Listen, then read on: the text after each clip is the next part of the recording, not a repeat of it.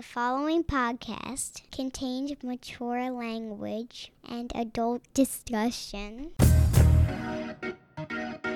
This week on Kayfabe, stories you're not supposed to hear. Why does Triple H think that a Bruce Pritchard or an Eric Bischoff would be a better fit than a Vince Russo? Bro, there is no way in hell Triple H gave his blessing to those hirings.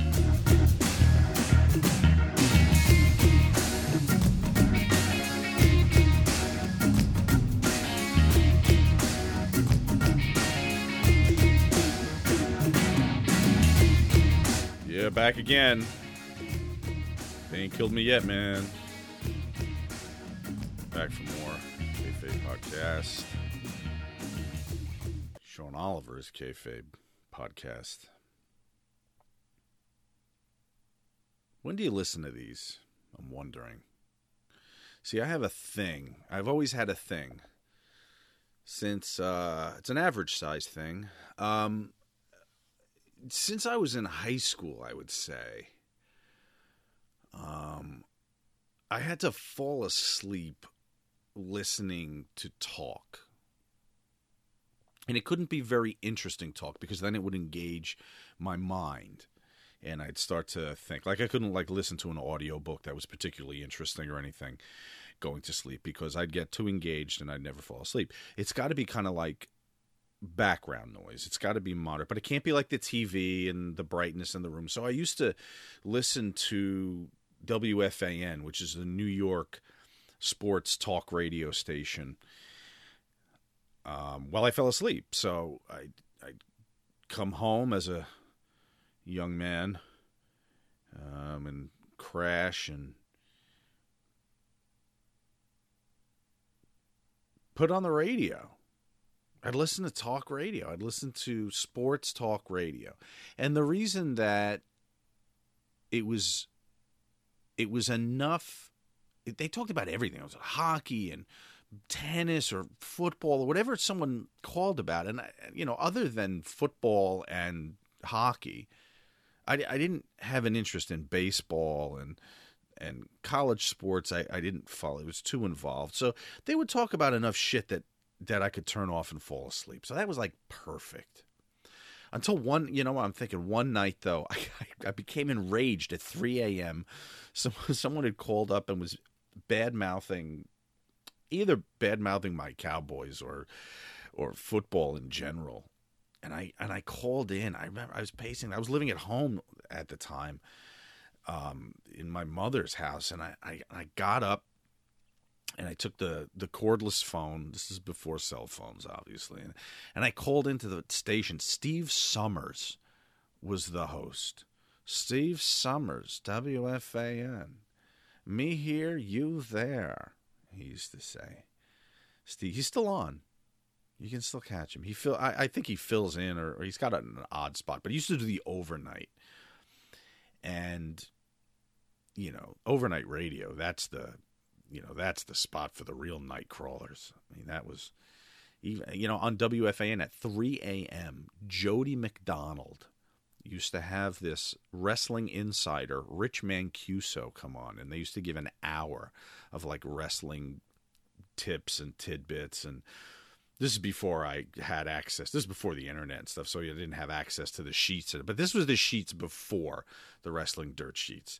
WFAN at 3 a.m. with Jody McDonald. But anyway, I called into this to Steve Summers to talk about. We had just drafted Troy Aikman, I think. So this is 89.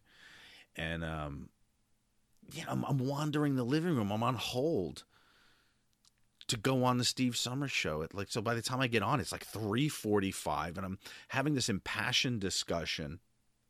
So I'm pretty sure right after that I had to stop listening to WFAN to fall asleep for fear that I'd be coaxed into calling in. It blew up my spot. I was supposed to be falling asleep. So then, not long ago, before Anthony and I started Kayfabe commentaries, I was able to get some MP3s would be floating around the internet of shoots. So I'd put a bunch of shoot interviews on the phone, on my on the iPod, the first iPod gimmick. The one was just white with the circular wheel. Simplicity in design. More of Steve Jobs' genius. But I would listen to shoots. And the old ones, the ones that I guess had first come out. I'm trying to pinpoint the year. We started Kayfabe Commentaries in 2007. So maybe this was the mid 2000s. So I guess they weren't the first shoots, but by all the companies, whoever the companies were, they were putting them out at the time. RF and High Spots and Ring of Honor was even doing them. And if I found them as MP3s, I'd throw them on. And then I'd fall asleep listening to shoot interviews. And then if I could find some classic Stern clips from back in the day, I had those on the iPod, and those would put me out. But now it's become so much harder now to find stuff. I get sucked into things, and it tends to keep me up. I'm up all the fucking time. I'm up. I'm eating. Last night I tried to lay down. I couldn't lay in the bed. I got up. I went and laid on the couch, and I made 2 ham sandwiches at 12:30. And you wonder why my midsection's expanding, courtesy of your comments on YouTube. So, on one of those late night jaunts, though, I had the idea for Timeline. I was listening to a shoot interview with Billy Graham, and somebody had glossed over like the title when I was like, God damn it, I could do a whole show on just that year. It was like an aha moment as I sat in my drawers eating a bowl of cereal in the dining room. That's where the Timeline series came from. But I don't know. Give me ideas. Post them send them to Twitter. Tweet them, I guess I should have said, at Kayfabe Sean, or at this podcast, which is at Kayfabe P. I need the perfect thing to fall asleep listening to. I came across. All right, so here's the shit that I've gone through. I look for classic Stern stuff now on YouTube, and there's plenty of that. Some of them have video though, so then I get sucked into like looking at the video, and I can't watch because I'm going to be up. If I'm watching, I'm going to be up. Maybe the Mike Graham guest booker would put me to sleep. No, that was entertaining. I mean, he didn't do the booking session on that, and that's why I pulled that joke. But you know what? He was at least engaging, and the stories about Eddie were great. Which one of our shows would have put me to sleep? Let me think. The China U shoot always comes to mind as being able to put me right the fuck out. But I would have thought about my frustration from that night. I think that'll piss me off and it'll make me stay up. It would work against me. CBD helps a little bit. Takes the edge off. Waiting to that news report comes out that's slowly giving me intestinal cancer. Anything that's good is bad for you. So then I started to find, I ran into reaction videos. And I don't know why this is the case, but it's always a person of color reacting to rock music. But it's entertaining, so you get sucked in. You get sucked in watching No Life Shack reacting to Black Sabbath for the first time. They put themselves on camera and they play it. And they go crazy. That's entertaining. So then I get in that loop. I didn't realize how many of them there. That's a thing now. Guy's got like 1 million subscribers. No Life Shack. Go find him. Love him. I love him. I might have him on. I want to talk to him about that. There's a brilliance there. But I get sucked in, and then I can't fall asleep. Now I'm up for hours. I'll sit and watch that shit for 3 hours. Like I'll go right down that fucking YouTube rabbit hole. God damn it. Then I came across ASMR shoe shine videos. That's a thing too. There's a thing for everything. I realized that when the fuzzy thing, when people dress like stuffed animals, and they were sexually attracted to other animals like that. I was like, God damn, there's something for everybody. A little Jim Cornette right there, God damn. Fuck. Fuzzy motherfuckers fucking each other, goddamn. ASMR shoe shine videos. They mic the shining of the shoes. It's hypnotic. And it's not interesting. You do kind of watch the shining of the shoe so that you could fall into that a little bit. But it becomes very much the same after a few of them. It's just about the sound of the brushes and the shining. Some of these things last 10 minutes. I don't know what motherfuckers got 10 minutes of their life to get the shoe shined, but I envy them. I got to find something to watch. All the podcasts that I subscribe to, I'm interested in. Maybe other wrestling podcasts. That might put me right out. I don't know. Maybe this. I may find that listening to this put me right over the edge. But I want to know what you do. I want to know what you listen to. At kayfabe Sean. At kayfabe P. The KC Vault. Want to see all of Kayfabe Commentary's content? It's all going to be up there. There's in the hundreds of hours of programming already on the KC Vault. $14.95 a month. One price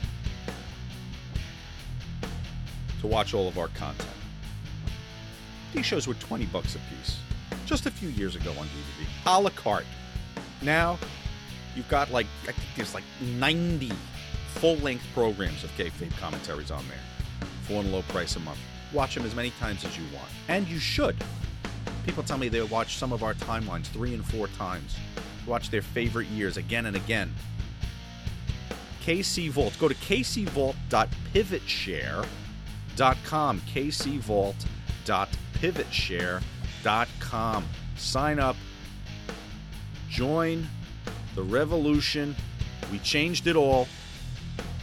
Kayfabe Commandos stormed the Bastille and changed things. kcvault.pivotshare.com.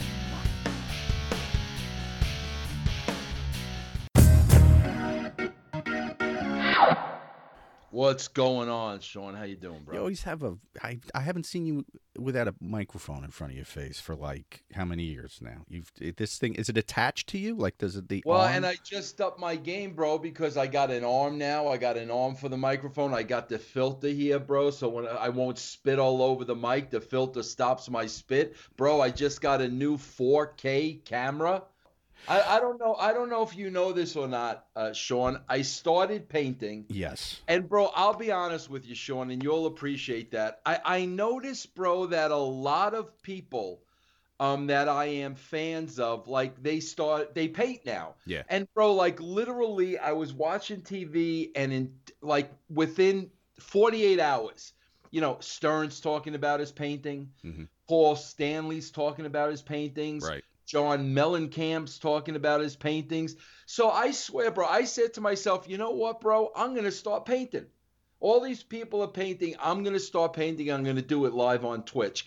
Sean, I swear to you, bro, I started as a goof.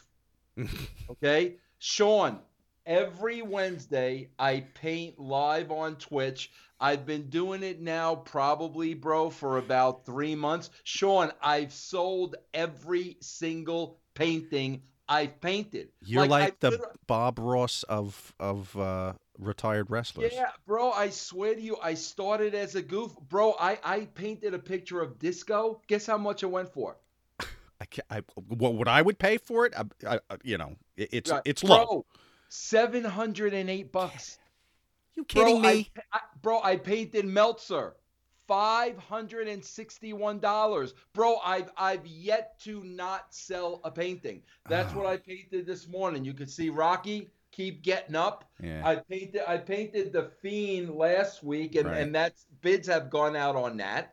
But every Wednesday, bro, live on Twitch. That's what I do. I've painted for years. I oil painted. My mother used to oil paint. So as a little kid, I would sit and I put my easel next to hers. I've painted. But I consider that, as totally separate world, the artistic world, my acting work and the art. I feel like that there's no intersection. If I put one of my paintings up, right, one of my abstract paintings, it would get 30 cents. I think I have to lower my game and do I don't know, Batista's ass or something. You've got to, wrestling fans are so niche. Yeah. Yeah. No, bro, I gotta be very careful about who I choose to paint because I'm gonna be honest with you, bro. When I paint something, I want to sell it. Right. So like there are a lot of things I want to paint that I know won't sell. Like if you painted a sunset, not gonna sell. it would not get near what a disco Yeah. painting would get. Yeah. That's unbelievable. Bro, that commentary is unbelievable. I've painted. These are the ones I've painted, and I've sold them all, bro. I've painted. I said Dave Meltzer disco. I've painted Savage. I've painted Flair. I painted Wade Keller getting punched in the face by Roman Reigns. Every single painting I've painted has sold, bro. I saw a beautiful one. It was, I believe it was Bruce Pritchard with Eric Bischoff. Yes, and yes. somebody else. The wrestling bubble. Heyman. Heyman, right? Heyman looking a little like Paul Heyman. Over $300, bro. A little like Jay Silverheels, what played Tonto. Yeah, thank you. Listen, podcasting as a skill, very different than anything else. Now, everyone goes into it headlong, right? I mean, it was the basement dweller's voice. So, but a very different skill. You were not an interviewer ever. You were an on-camera personality, but you were cutting promos and shit like that. Why did you think you'd be able to make the transition? What skills did you have that you say, you know what? I can entertain people for 12 hours a week. You do like 12 hours of content, right? Oh, yeah, bro. We're ridiculous, the amount of content we do. Bro, here's the bottom line. Okay, bro, my whole life, bro, I wasn't one of these marks that wanted to get into the wrestling business. I was a wrestling bro. I was a wrestling fan, like I was a Kiss fan, like I was a baseball fan. I wasn't a wrestling mark. I got into the wrestling business because I needed a job. Bro, I said all along when I got into podcasting, bro, if I'm successful in podcasting, people are going to buy into me. Okay, bro, they're not going to buy into wrestling. My livelihood is not going to depend on what Vince McMahon is doing on television, bro. I'll tell you that. So they're going to have to buy into me and my personality. And that's it, bro. I don't even do interviews anymore. But you do have to watch the current product because you cover it on your shows. Oh, God, bro, yes. Bro, can I be honest with you, Sean? I swear to God, I'm not saying this to cause controversy. I dread Mondays and Tuesdays because I know I got to freaking sit here. Bro, thank God I do it live on Twitch. Okay, bro? So I watch along with my people on Twitch, so we talk. But, bro, Mondays and Tuesdays, I get so depressed knowing that I've got to sit here and watch 5 hours of freaking WWE. I swear to God. Bro, I'm not even kidding you, Sean. I'd rather watch ballet. I'd rather watch opera. I'd rather watch anything but freaking today's product. Do you know that I would pay to watch you and Disco do commentary of an opera?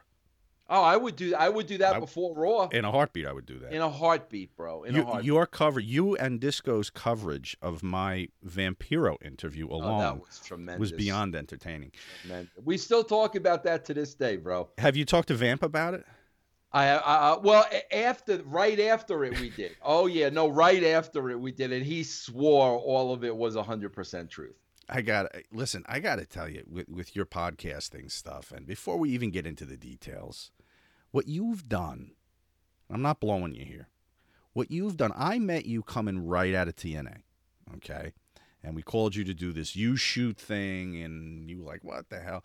You didn't really have anything going on. There was no podcast. You had written your books already. You were just done. You were done. Had not only that, Sean, had no idea what I was going to do. Correct.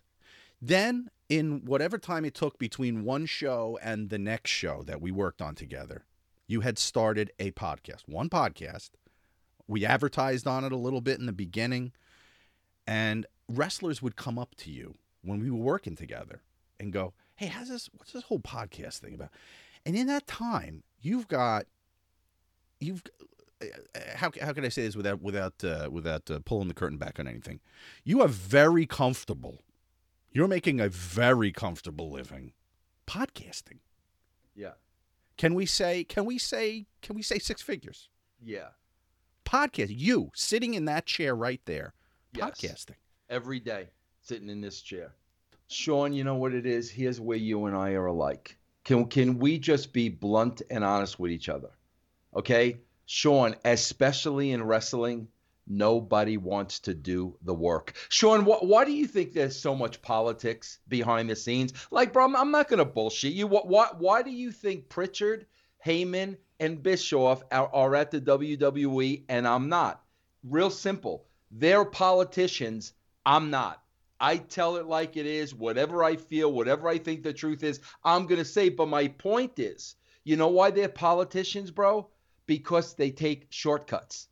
They don't want to put the work in. So that's where the politics come, bro. That's where the stabbing in the back comes. That's where burying you to this person and that person and spreading rumors. That's where all that begins, bro, because they don't want to do the work. From day one, nobody, bro, has ever outworked me in the wrestling business. Nobody.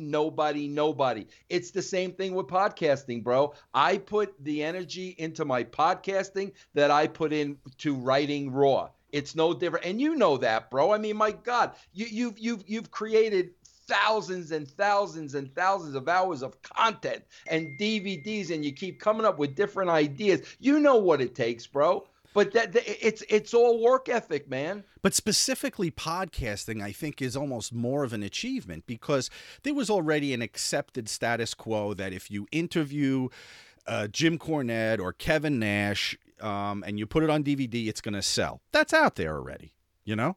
Mm-hmm. Nobody made money in podcasting. Yeah. Very few people. So for you to find a way to monetize it. Now, here's another thing people may not realize.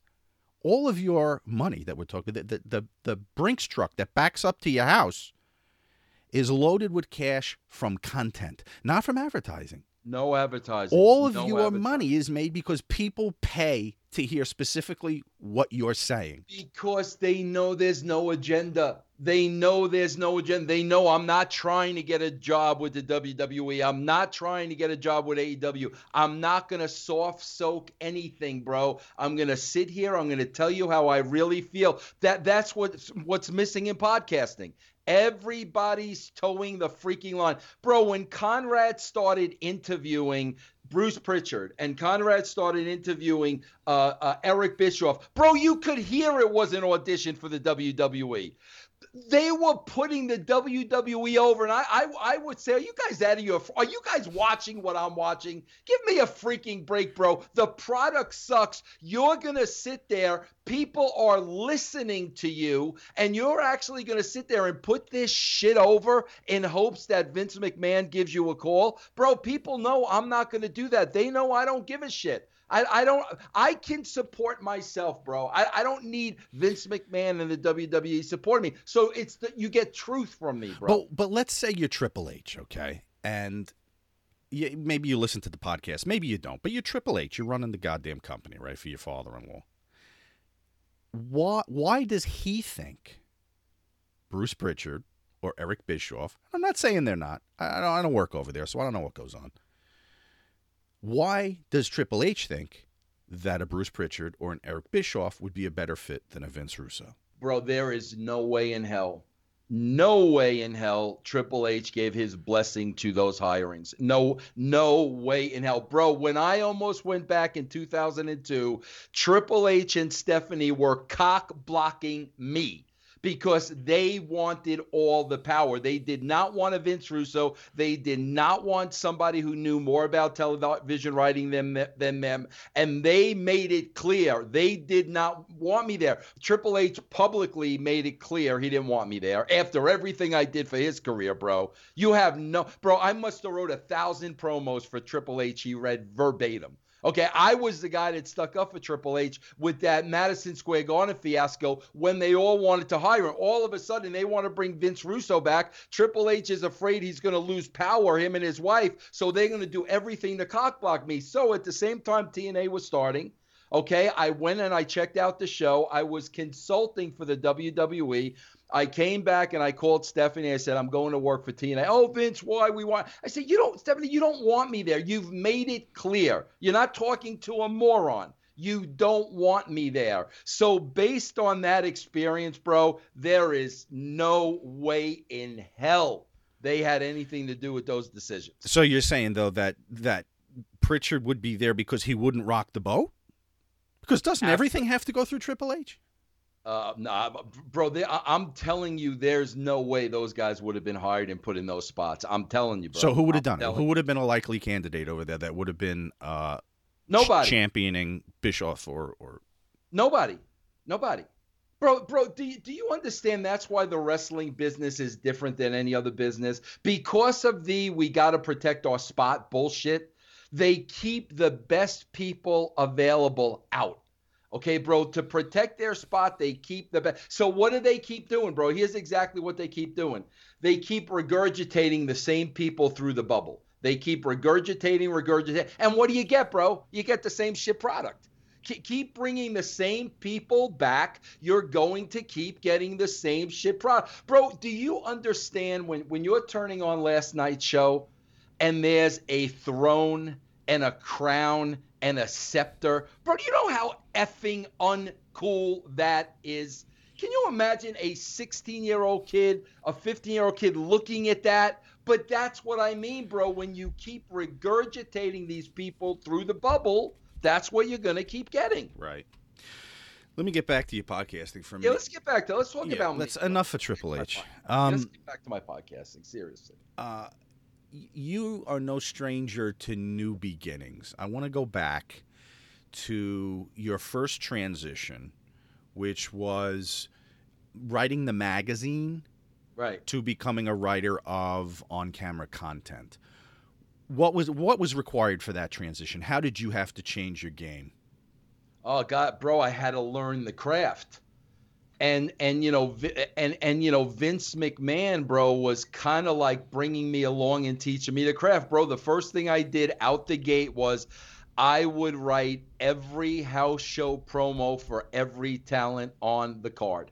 And not just one that they did over and over. If they went to Boston, Philly, New York, every promo had to be different. Bro, I would literally sit at home and to go to the next TV, I would write, I had a stack like of over 100 promos that I wrote every single one. I used to go there. I used to produce that. Then all of a sudden it became specific characters. Like Vince had this idea for Goldust. It wasn't what the Goldust character turned out to be, but Vince told me about Goldust. He wanted me to start writing for Dustin. Bro, then Shawn became the champ, and Vince wanted me to start writing exclusively for Shawn. And I used to produce everything for Shawn. So bro, I was really learning as I went along till finally, bro, the TV just hit rock bottom. And the next logical step was, well, we've got nothing to lose. So then your next transition is from WWE to WCW. Two different companies, two different cultures, two different rosters. What was the toughest part of making that transition? Well, bro, the toughest part was it was a political cesspool, and I knew it from day one. And I mean, Shawn, I'm the kind of guy that, like, bro, I just want to do my work. I want to write the best show I can write. I don't want to be freaking involved in politics. I knew the politics were going to drag me down because I did not want to play the game. So I knew I was going to lose. And it was just, that was the beauty of the WWE, bro. Vince had my back. Nobody effed with me. So all I had to worry about was writing the show. Over there, who's talking about me, who's burying me, who's got Bill Bush's ear, who's got JJ's ear. And I mean, it was that way from day one, bro. In retrospect, a mistake? No, not at all. Because, bro, like I said, it all goes back to Vince McMahon telling me to get a nanny to watch my kids. F you, bro. Like, F you. I don't regret leaving that company for a second. You told that on our show, and I probably didn't spend enough time on it because it's a significant turn in your life when he says that. If I have to play devil's advocate for a minute here, a guy like Vince McMahon, who grew up that way, whose kids he raised that way, is there any part of you that realizes it was, to him, an innocent comment because that's how you do things? I mean, Vince would call people all hours of the day and night, right? I mean, you were always on call. So the guy never stopped working. Well, I'm glad it was an innocent comment because the fact of the matter is 20 years later, he's still paying for it. And you know what, bro? I don't care if you're Vince McMahon, unless you're God, okay, bro? You don't talk to people that way. I don't care how much money you have. I don't care what company you own. You don't talk to people that way. I don't regret doing it. And, bro, you know what the most valuable thing is now? You know what the most valuable thing is, Sean? My son has a kid now. My son's daughter is going to turn a year old. Now my son can look back. He gets it. He understands. He knows what his dad is all about because now he's a father. Bro, that's the most important and valuable thing to me. Yeah, I agree. But you know what I'm saying? Like, what wasn't it just because of where his mindset is, because of his work? It was just like saying to somebody, yeah, "Oh, do you need someone to go shopping for you real quick?" Yeah. Did he say it Bro, to you like, "Get a fucking nanny"? Or no, just so nonchalant, like, Vince, I don't know what the problem is. You're making enough nanny now, you're making enough money now, just hire a nanny to get you to watch your kids. Bro, as soon as those words came out of his mouth, it was over. Right. Done.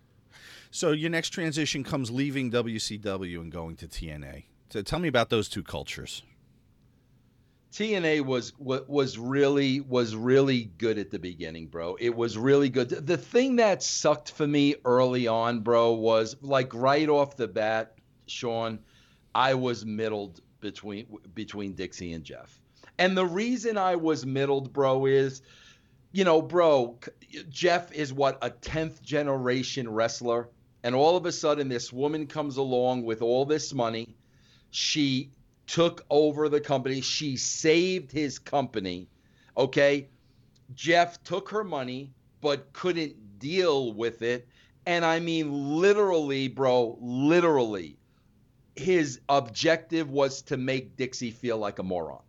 Okay, to make her feel inadequate. She knew nothing about wrestling. Don't ever open your mouth. He made her feel like a moron. So you know me, and you know my personality. What would happen?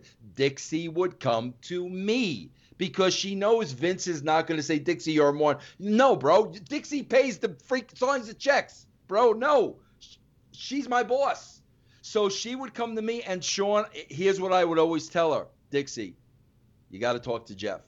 You got to talk to Jeff. So early on, bro, what was difficult for me was being middled.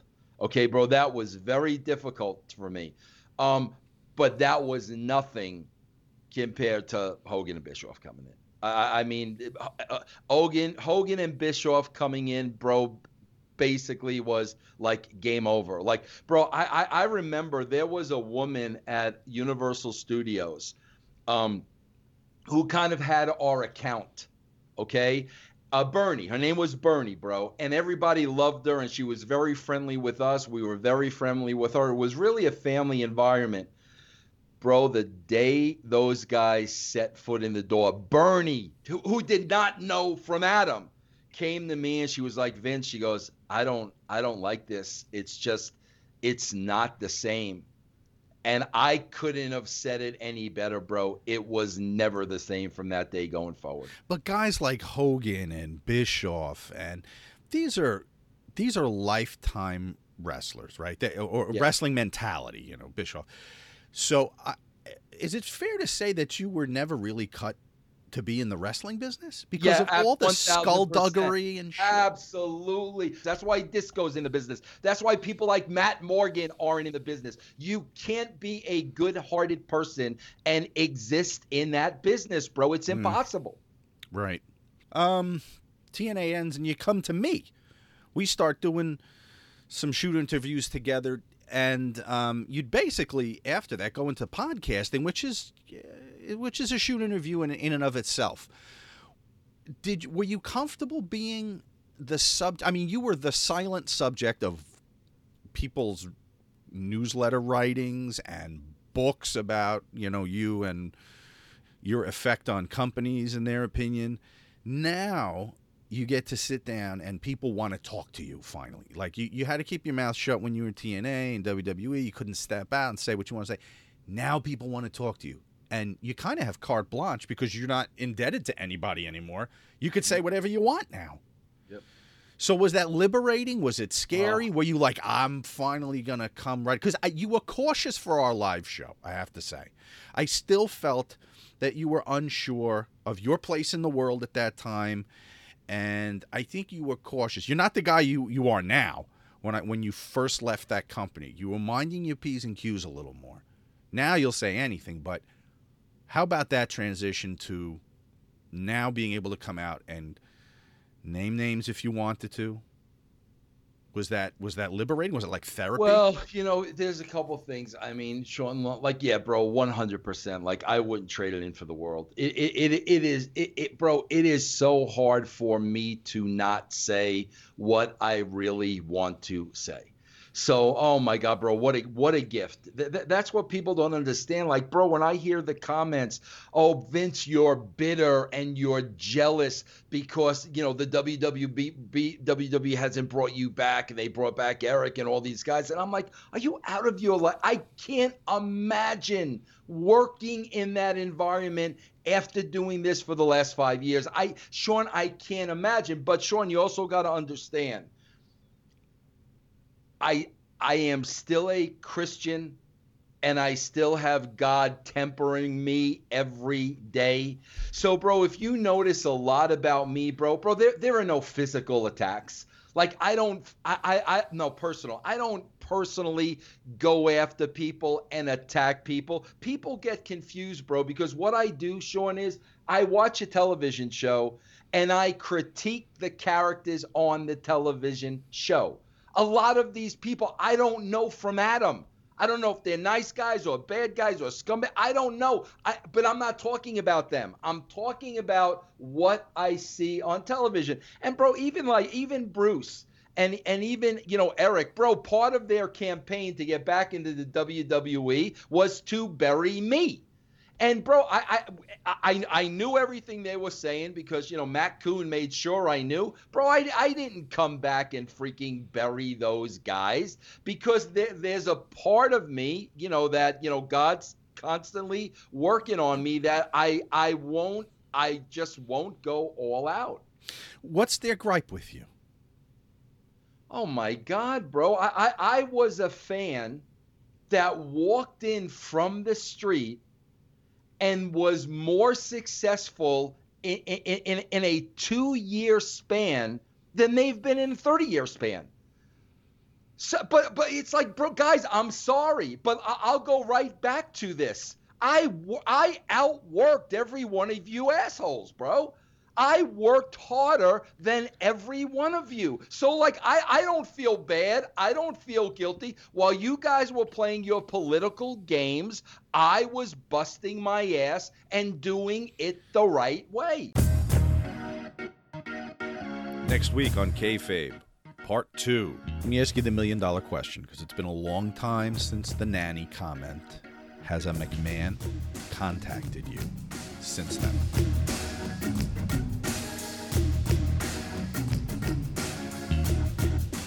The fact that Vince Russo told us in that first part of this interview that he was deriving that six-figure income entirely from fans paying for content is so significant nowadays. It really is. This is a day and age where nobody wants to pay for anything. That Netflix walked in and blew up the model that art and entertainment are to be paid for, and that there's a value attached to it. The actual value, I can tell you, I did this for my book, The Business of Kayfabe. Used to be, if you wanted to own a movie, the freedom to watch it whenever you wanted, a DVD was about, what, I don't know, $15, right? So that's what you pay for it. Then Netflix, in just a few years, the model went from buying a DVD and owning a show for $15 to paying $8 a month for 5,000 shows. If you divide that $8 by the 5,000 shows, there's about 5,000 shows at any given time on Netflix, I believe. I researched it when when I was writing this chapter, this part of the book. But if my memory serves me correctly, there's about 5,000 shows. If you get $8, you're going to break that up among 5,000 shows. It's 0.0016 cents per show. Movies got devalued. Shows got devalued from $15 for a DVD, let's say, to 0.0016 cents. There was no step down. There was no $5 plateau for 10 years and then a $3 plateau for 10 years to prepare for this. Content providers had to deal with a shift from $15 to own programming in the aftermarket, after it's out of theaters, after it's off TV, to 0.0016 cents. Fans think it's great. You wonder why you're going to be paying so much to go to the movies? Do you want to know why you're going to be sitting through commercials in the movie theater? That was the one place that you didn't have to deal with that at one time. You sat down, went dark, you watched a few trailers, and the movie went on. Now you have soda commercials, candy commercials for anything before your movie starts. They're going to be cutting them into the movie eventually. They're going to get their pound of flesh. People have to eat. People in that industry have to get paid. These mega corporations that produce content, massive. Their payroll is massive. They're going to get their money. It ain't going to be 0.0016 cents. It's going to be a lot more. Well, we already, the union, the Screen Actors Guild, just negotiated successfully a new Netflix clause in the contract. So things changed already, the pay structure. So Netflix will have to pay a fair share for programming. And listen, this isn't the fans' fault. It's natural to want something as cheaply as possible. But the content providers who sold their souls for these payments, these singular payments, these upfront payments from Netflix and the other streaming companies like Amazon too. But they're the ones that devalued to this degree, down to 0.0016 cents. That's what these shows are worth now, and it's because the content providers were fine with this model. So I blame them. We're at a day and age where it's people just expect something for nothing, I guess. I don't know. I'd expect something for nothing, I guess. All right, listen, I did an AMA, so let's see what's been put out there, what people want to hear about. Let's see. 3J Platinum asks me, will Vince McMahon ever retire or will he die before handing the reins over? I don't know. I guess he's not the retiring type. I could see where you're going with that. They'll probably be wheeling him in like Grandpa from a Texas Chainsaw Massacre. Barely alive, yet, people deferring to him. Let's see. Keith Gamrat, if he were alive, would you want to interview Andre, but only on the condition that at some point during the interview, he was going to blow one of his infamous 30-second farts? No to that. Matt Zibanejardad. Come on, help me.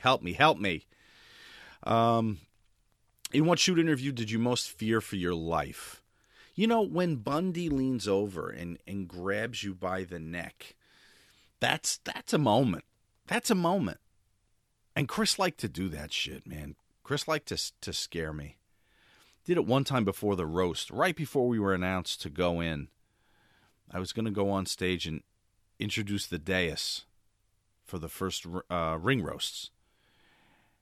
And he comes up to me with some issue. I think he wasn't being introduced last, he said. And he started going off. And I'm standing there literally ready to walk through the door. He's like, how the hell could you introduce New Jack before me? Or whoever the hell it was he was complaining about. And I was just like, are you kidding? I will talk to you about anything you want after we're done here. He's like, I'm fucking with you. He used to like to do that kind of shit. One time he wasn't messing with me was when I messed up on his show, on his Supercard. I errantly said that George Steele, when he was working as an agent, said nasty things about him. Now, I thought I remembered from our show George Steele saying that he confronted Bundy and said, you walk around like a big guy here. You had one run. You're not a major star. You're not a top guy. I remember him telling that story very clearly. So I mentioned this to Bundy, to King Kong Bundy, and he goes berserk. He cut a 10-minute promo on George Steele. The ferociousness of which I think is singularly responsible for George's death. Because he wasn't dead at the time. But I think this being put into the universe, into the atmosphere, probably killed him. It was vile. It was vicious. I can't repeat it, any of it. But it was so bad. And I, just to be sure, I said, well, listen, I said, hold on. This is all on camera, too, by the way. So I give Adam from our crew my phone. And I said, listen, go outside. Could you, while we shoot, just find that clip and bring it in? Just to be sure. I want to play it for him. Maybe I felt Bundy didn't believe me. So Adam goes out. He comes back in. And I said, oh, did you get it? And he's like, yeah, I did find what you're talking about, but you may want to listen again. They play the clip, and it's George Steele saying that Chief Jay Strongbow was the one that actually said it. It's so quick and it's low. It's in a trailer. There's music under it. He says, and Chief said, Bundy, you only had one run. You're walking around here like you're a big guy. Well, I now sat there with that guy. And Bundy leaned in and said, you made me do that? I can't believe it. He went off. He said it was irresponsible. And listen, it was an honest mistake. I promised him I'd cut it from the show. And of course I did. But he didn't know. He had just put all that stuff on tape, on digital tape, hard drive, whatever. And so he went berserk. He went berserk, wanted to ensure that we would cut it out. And we did. But God, I did text Anthony the day King Kong Bundy died. And I said, listen, we have a great outtake from that show. Bundy's dead. Steele is dead. What's the harm? But you know what? It does betray a confidence, by doing that. So we didn't put it out there. Let's see. More questions for me. Let me take one more here. Seamus V, are you going to have Cornette on as a guest? Well, you have to know that I contacted him, right? You'd have to know. Cornette is probably best known for his podcast now. But his popularity had risen to the level of being able to have a podcast like that from being on our programming. So you have to know I reached out to Jim several times, unsuccessfully thus far, which makes me sad.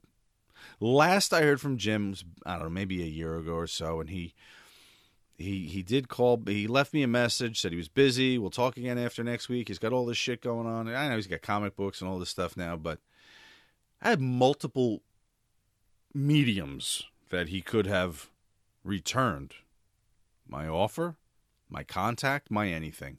It has yet to happen. So, I don't know, in corny world, I think that means that, there's heat somehow. I don't know. Just listen, I don't know what I did. Most people don't. That's just corny. Still love him. He hates when I do that. Said it makes me sound like the retarded uncle at the... You made me sound like the fucking retarded uncle at the barbecue. You still love me despite who I am. Still love you despite who you are, Jim.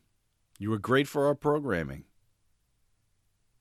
gave us some great stuff. And listen, putting you in our format, sitting you beside me, helping you to be who you are,